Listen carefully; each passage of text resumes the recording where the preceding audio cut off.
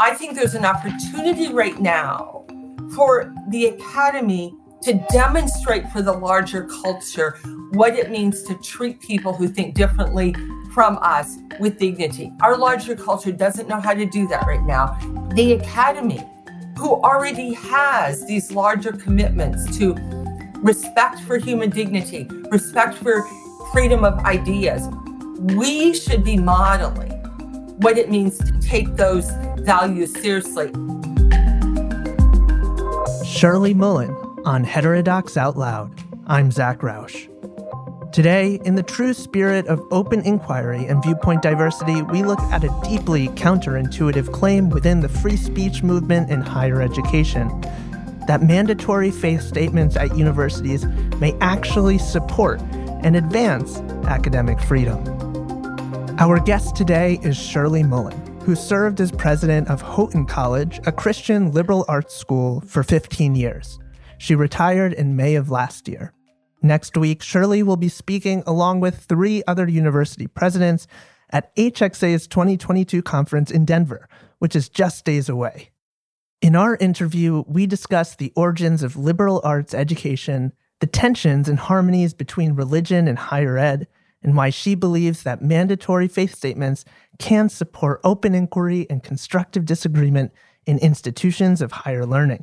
Before we chat, we'll listen to her blog post in defense of faith statements, read by Stina Nielsen.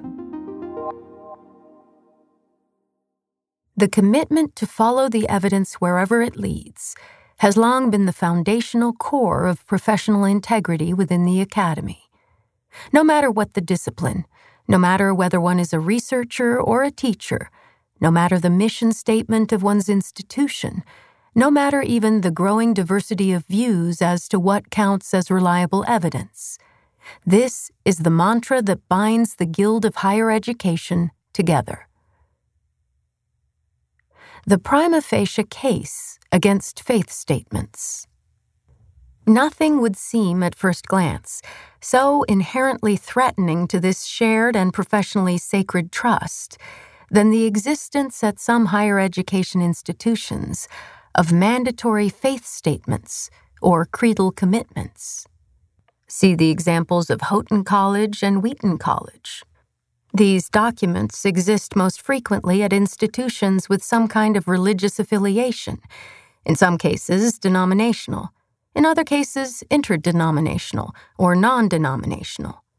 Either way, these statements require faculty to agree to pursue their professional activities within the framework of a shared set of doctrinal commitments. It is understandable that such a practice would precipitate unease in our contemporary world. After all, isn't part of the purpose of higher education to liberate individuals from such pre-commitments rooted in tradition or custom? Isn't part of our common lore in the academy that religion has stood in the way of science and progress? It is Galileo's confrontation with the religious authorities of his day that is remembered, and so often in a fairly generic and simplistic way, rather than the experience of other scientists, such as Robert Boyle or Isaac Newton, who found no conflict between their faith and their scientific pursuits. It was no accident that the Royal Society of London for Improving Natural Knowledge, founded in 1660, wanted to deal with only knowledge claims that were empirically verifiable, not those claims coming from religious or political authority associated with the turmoil of England's recent Civil War. So many aspects of our Western traditions, from the Protestant Reformation to the American commitment to the separation of church and state, to the 20th century logical positivists' credo, have made the academic community suspicious of religion. Thus, these faith statements would seem to inhibit the overall purpose or end to which all true education is directed, the liberating and expansive impact on individual and collective human flourishing. Taking a second look. Nevertheless, I would suggest that, in the true spirit of academic commitment to go beyond unquestioned assumptions, we move beyond the first glance to consider more deeply the potential drawbacks and merits of signing faith statements or creedal commitments as a precondition to employment at some academic institutions. First of all, it is worth acknowledging at the outset that one of the great treasures of higher education in the United States is the diversity of its institutions. Unlike many highly centralized national systems of higher education, the American landscape offers students a rich set of options. It makes room for students with a wide range of abilities and in different seasons of life, and offers numerous missional contexts to match students' varying desires around the purpose of education in their lives. Second, critical to each educational context is a set of assumptions that undergirds the learning environment. This set of assumptions, let's call it the learning covenant, exists within the larger shared teleological framework at all accredited colleges and universities. That is, religious institutions are not the only ones that have faith statements or creedal commitments. Every institution has a set of undergirding principles that shapes what is considered appropriate for that institution. These principles include the boundaries of knowledge versus mere opinion, what methods are matched to the pursuit of particular disciplines and questions, e.g., we do not expect to find test tubes or spectrometers in a philosophy class, what boundaries the professor should set between what is professionally relevant and what is personal, e.g., we would expect a professor at a public institution to honor our general cultural understanding that one's religious faith is a private concern rather than epistemologically relevant to the subject matter of the classroom. And, more recently, what sensibilities should be honored in ensuring the aspirational diversity of each particular learning community. Third, one might suggest that those institutions that require signed faith statements or creedal commitments are simply making explicit what this learning covenant is at their institutions. They are laying out before prospective faculty and staff candidates those presuppositions of the philosophical, religious, and moral vision that undergird the pursuit of knowledge at that institution, rather than assuming that candidates already know what these presuppositions are. These presuppositions serve to communicate the particular commitments that are shared by the community, so that a prospective candidate can determine if this setting is a sufficiently hospitable environment for the productive pursuit of one's own professional aspirations, as both a professor and a scholar. Furthermore, they allow for potential misunderstandings about an institution's expectations to emerge at the time of hiring, rather than in the much more painful context of an early tenure review.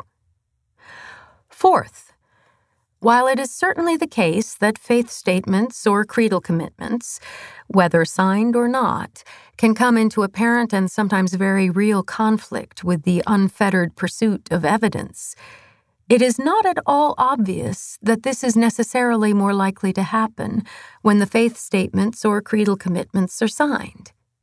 It all depends upon what else is going on in the institution, such as the spirit and composition of the governing board, the style and personalities of the administration, the community's comfort with disagreement and its protocols for resolving conflict, the current political or social pressures within the institution or the surrounding culture, and the self-confidence of the institution to contain within itself certain tensions that inevitably arise in any serious community of learning. The potential value of making the learning covenant explicit. When appropriately understood within a commitment to overall academic integrity, there are potential educational values to the explicit nature of the faith statements or creedal commitments that are required at some religious institutions. Let me mention a few. First, when the faith statements or creedal commitments are explicit, they can be interrogated in such a way that is much more difficult when the assumptions of the learning environment are unwritten. In fact, within religious denominations that sponsor educational institutions, it is understood that the educational institutions have an exploratory role in moving the denomination as a whole to a deeper understanding of various issues, or in advocating for reconsideration of denomination positions. The relationship between religiously committed institutions and their sponsoring governing constituencies is not a one-way relationship. It is more than simply the governing board functioning as the gatekeeper on the educational enterprise. This privilege and expectation of interrogation of the core presuppositional commitments is not comfortable, but it happens, and it is made possible largely by the explicit nature of the learning covenant. Second, when there is an explicit statement of the learning covenant, it is much easier for professors in their own self-awareness of the situation to draw students' attention to it and make students aware that there are other educational contexts than the one they currently occupy. Furthermore, professors are more likely to work intentionally to assure that students are more fully aware of the range of ways that various issues are discussed, out of both their own commitment to disciplinary integrity and their desire that their students be prepared for what they will find when they move on to graduate or professional schools or into their professions. Third, when there is an explicit statement of the learning covenant, students, especially those who have come from more conservative religious backgrounds, begin with more trust in their professors. They are less likely to be on guard. Consequently, they are more open to being invited into uncharted territory that challenges some of their preconceived or unexamined assumptions. I have heard students say that it was their experience in a Christian liberal arts context that first allowed them the mental and emotional courage to look at their core assumptions, rather than contexts where they were spending all their energy trying to hold on to their faith. In saying this, I am not at all making a statement about non-religious institutions. Rather, I am making a statement about students' subjective openness, when they trust the learning covenant, to new ideas and questions that challenge their paradigms. Furthermore, when faculty have also walked a similar journey to that of their students, faculty are able to facilitate not simply the inherently deconstructive aspects of an excellent education, but the reconstructive aspects. On the basis of decades of observation, I would suggest that students seem to graduate from faith-based institutions more highly individuated than when they came in. Rather than the educational environment making them more like one another, given that they may share a common faith commitment, the faith-based institution seems to free them to explore the many aspects of their own lives and the world other than their faith. They also learn that not everyone who shares their religious faith shares their views on politics or controversial social ethical issues. They are beginning to experience true diversity. In short, it may well be that the faith-based sector of American higher education has a more truly liberalizing impact than the non-faith-based sector in preparing students from a strong religious background for participation and service in a pluralistic culture. They have had the freedom to explore their disciplines alongside and in dialogue with their fundamental spiritual and moral commitments, rather than in isolation from those undergirding assumptions. They often emerge with a more integrated sense of self between their professional and personal lives. They have been invited to understand the complexity of their own religious commitments and to see that their own religious community is not monolithic. Arguably, they may be in an ideal position to serve as bridge builders and convening voices in the current polarized framework of our culture, given that religion is a critical component of that polarization. See, for example, Robert Putnam's American Grace, 2010. Finally, This explicit faith statement or creedal commitment would seem consistent with the attention given within the postmodern academy to one's perspective or situatedness as one enters the learning process and engages in the pursuit of truth.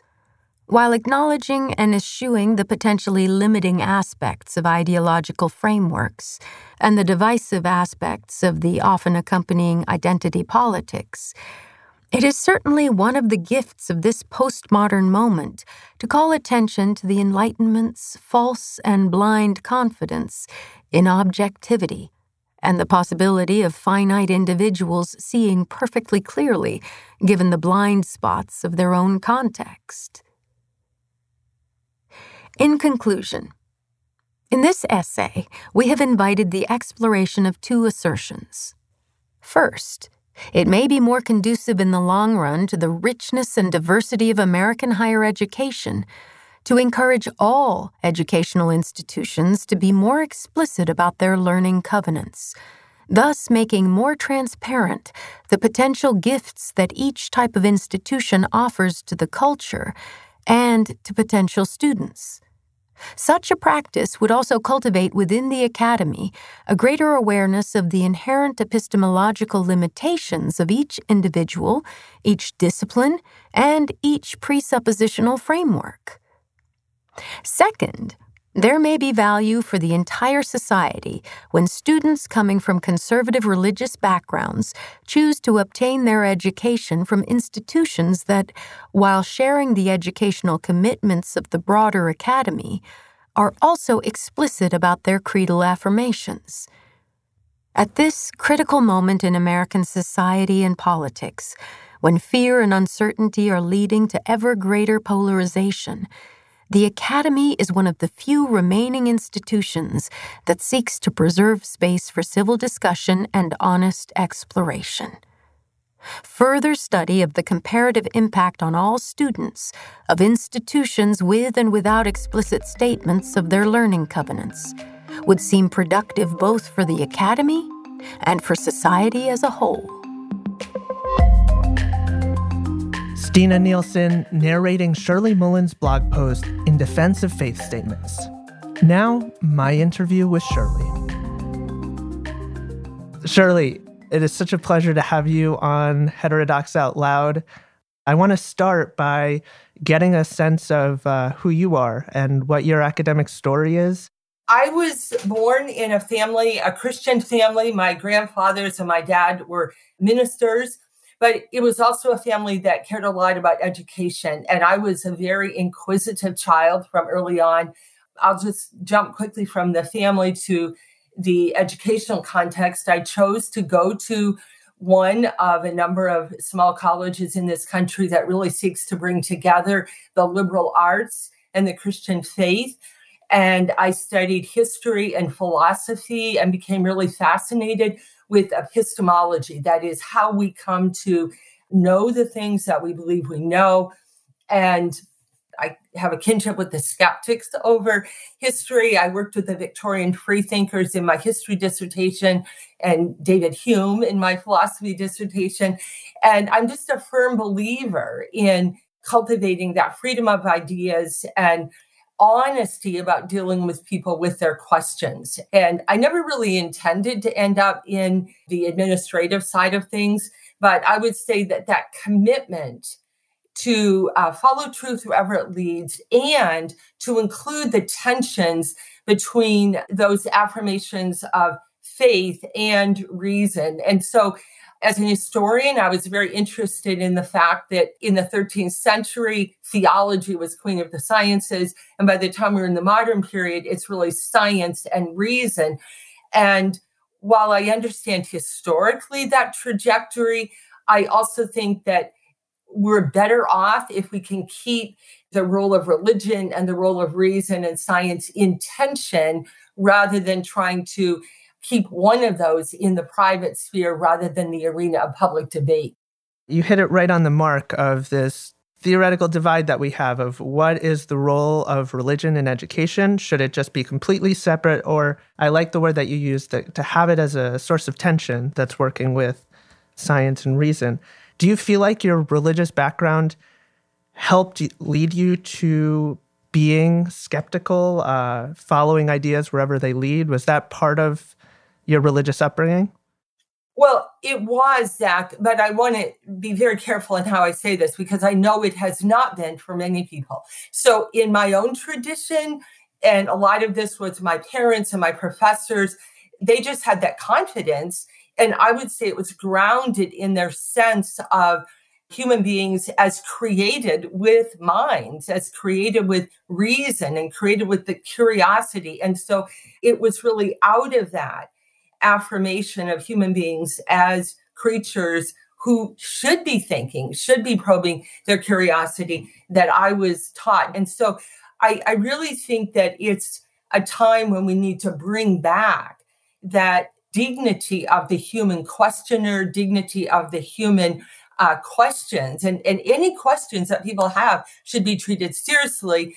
And any questioner should be treated seriously. And that's how I tried to teach. It's how I functioned in all of the contexts in which I was as a professor, chief academic officer, and then president.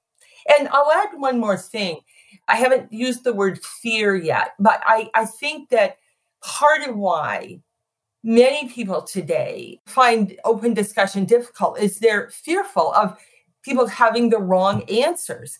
And so it's like, oh my goodness, I'd rather dismiss you, and we're seeing that in the culture all over the place right now. I'd rather say, oh, you shouldn't be thinking that, rather than say, okay, you are thinking that. Help me understand why you're thinking that, and let's talk honestly and openly about these questions. And I think this is a good segue into the blog post that you wrote, which was In Defense of Faith Statements, that you wrote in October for us, because I think many people on face value see that and may think, isn't that the antithesis of feeling a lack of fear to question dogma or certain ideas? So let's start there.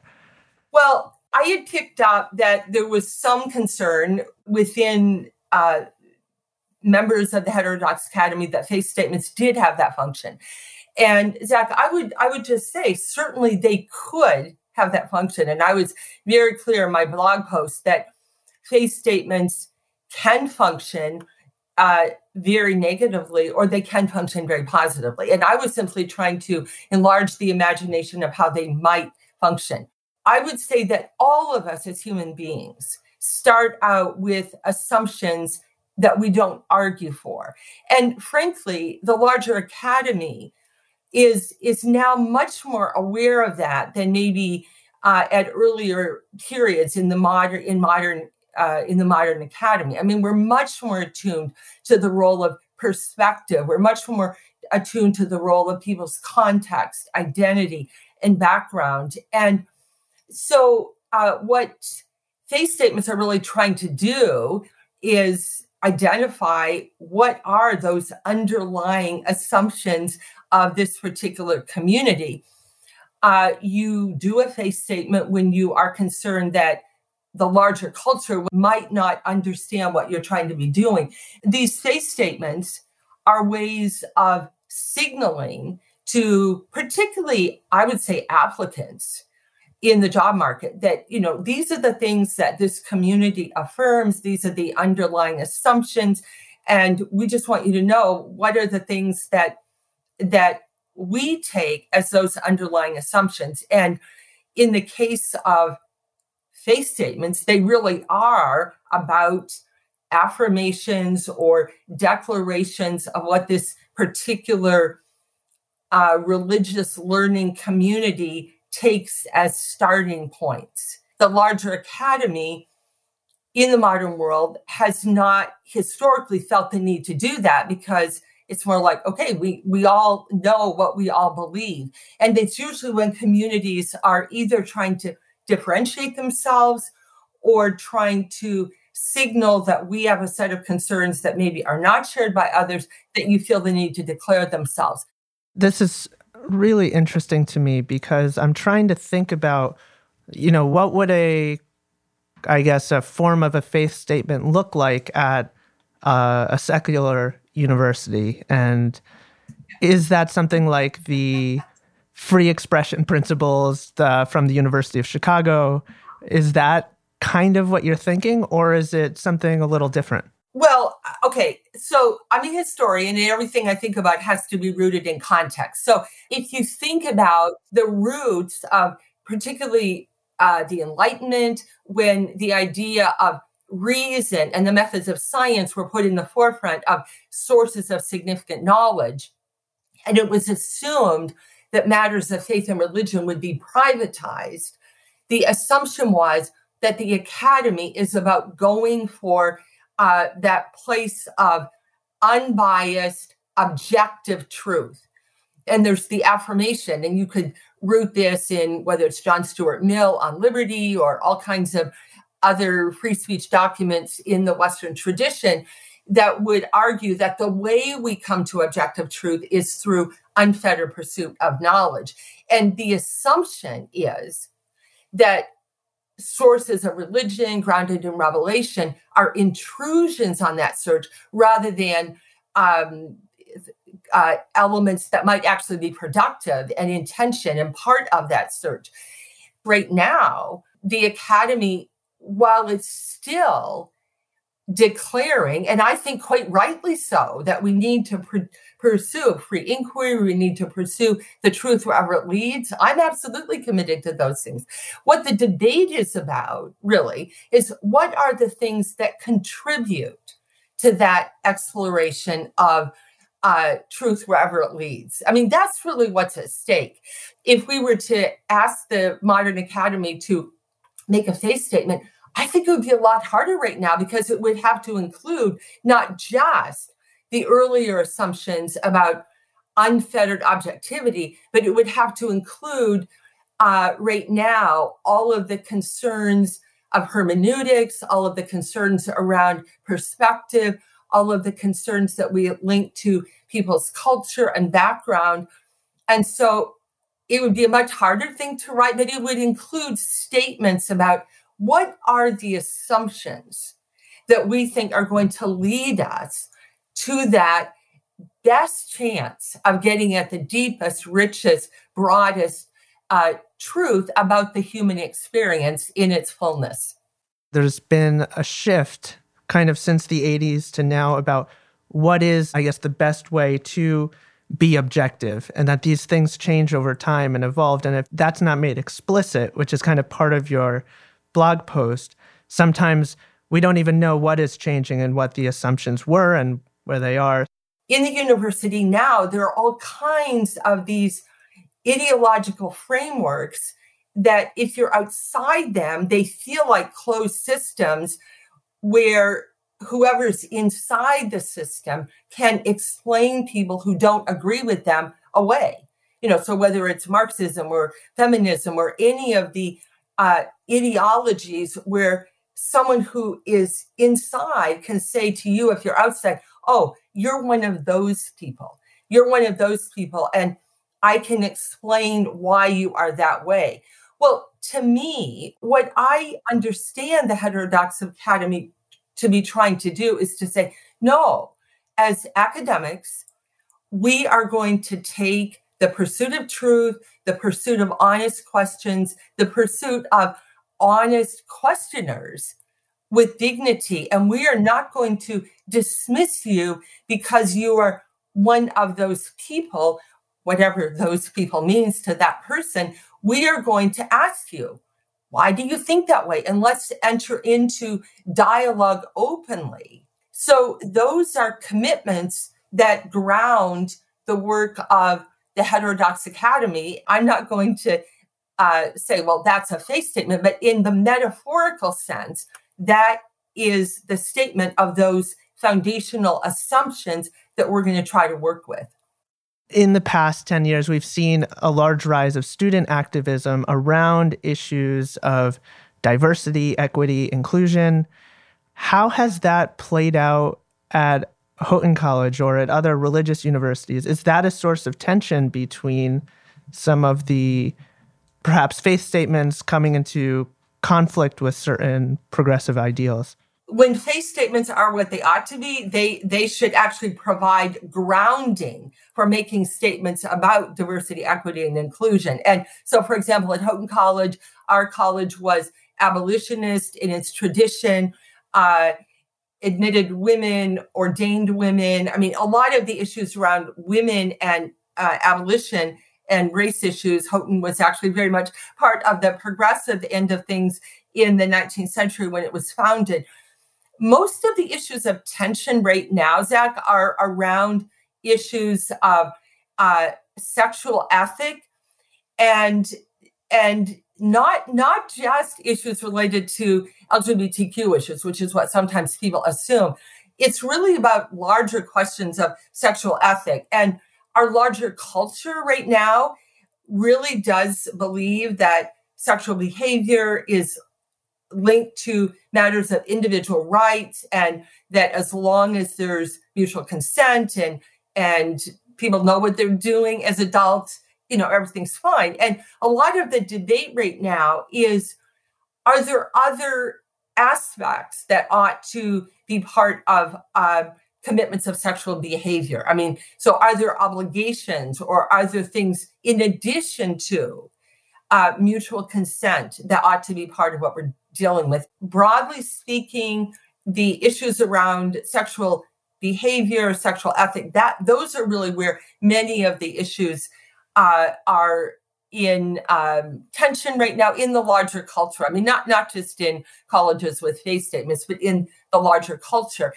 I would argue that the faith statements ought to ground our commitment to basic respect for human persons and treating people with dignity. So I don't see faith statements as much in conflict with DEI statements as much as their DEI statements are more about the what and how. Faith statements are about the why. And so it's the whys that we're wrestling with as a culture right now. So just to end here, I'd like you to quickly talk through what lessons do you think secular universities can take from religious universities about the values that HXA really cares about: viewpoint diversity, constructive disagreement, free inquiry? There's no perfect religious institution and no perfect secular institution.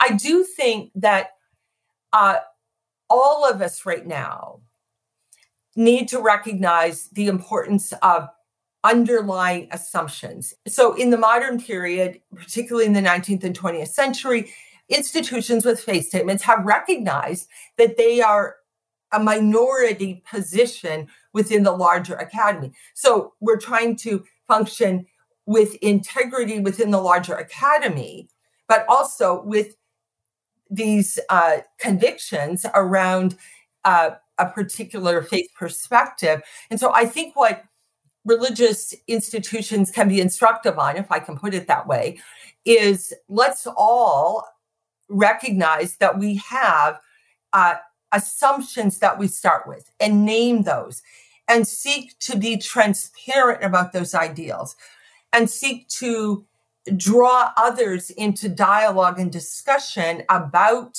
those differences rather than simply either assume they're not there or assume they ought not to be there. So that recognition that we cannot assume that everybody else thinks the way we do. So, for example, any graduate of an institution with a faith statement knows that the larger academy would not share all of those assumptions. And my point is, why don't we all recognize that there are many people within the academy who don't share our assumptions about many things?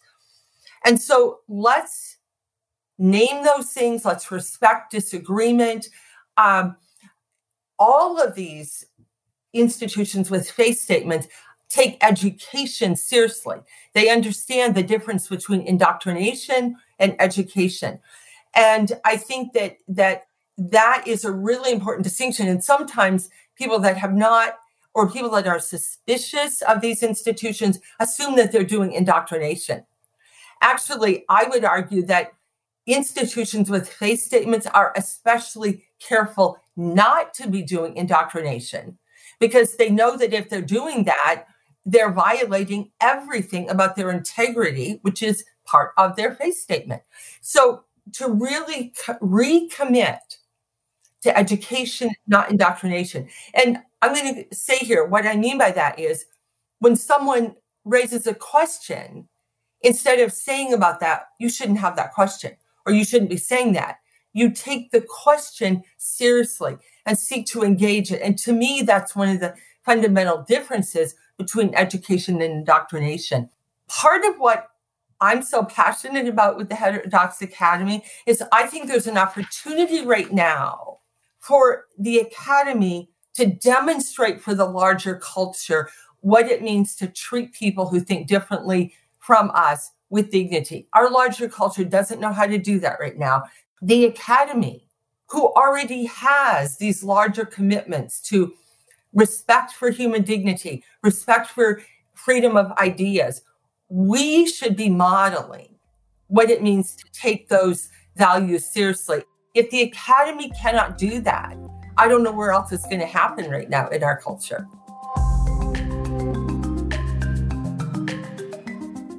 Shirley Mullen on Heterodox Out Loud. Our conversation is one of the many thoughtful and provocative interviews we've recorded on our podcast.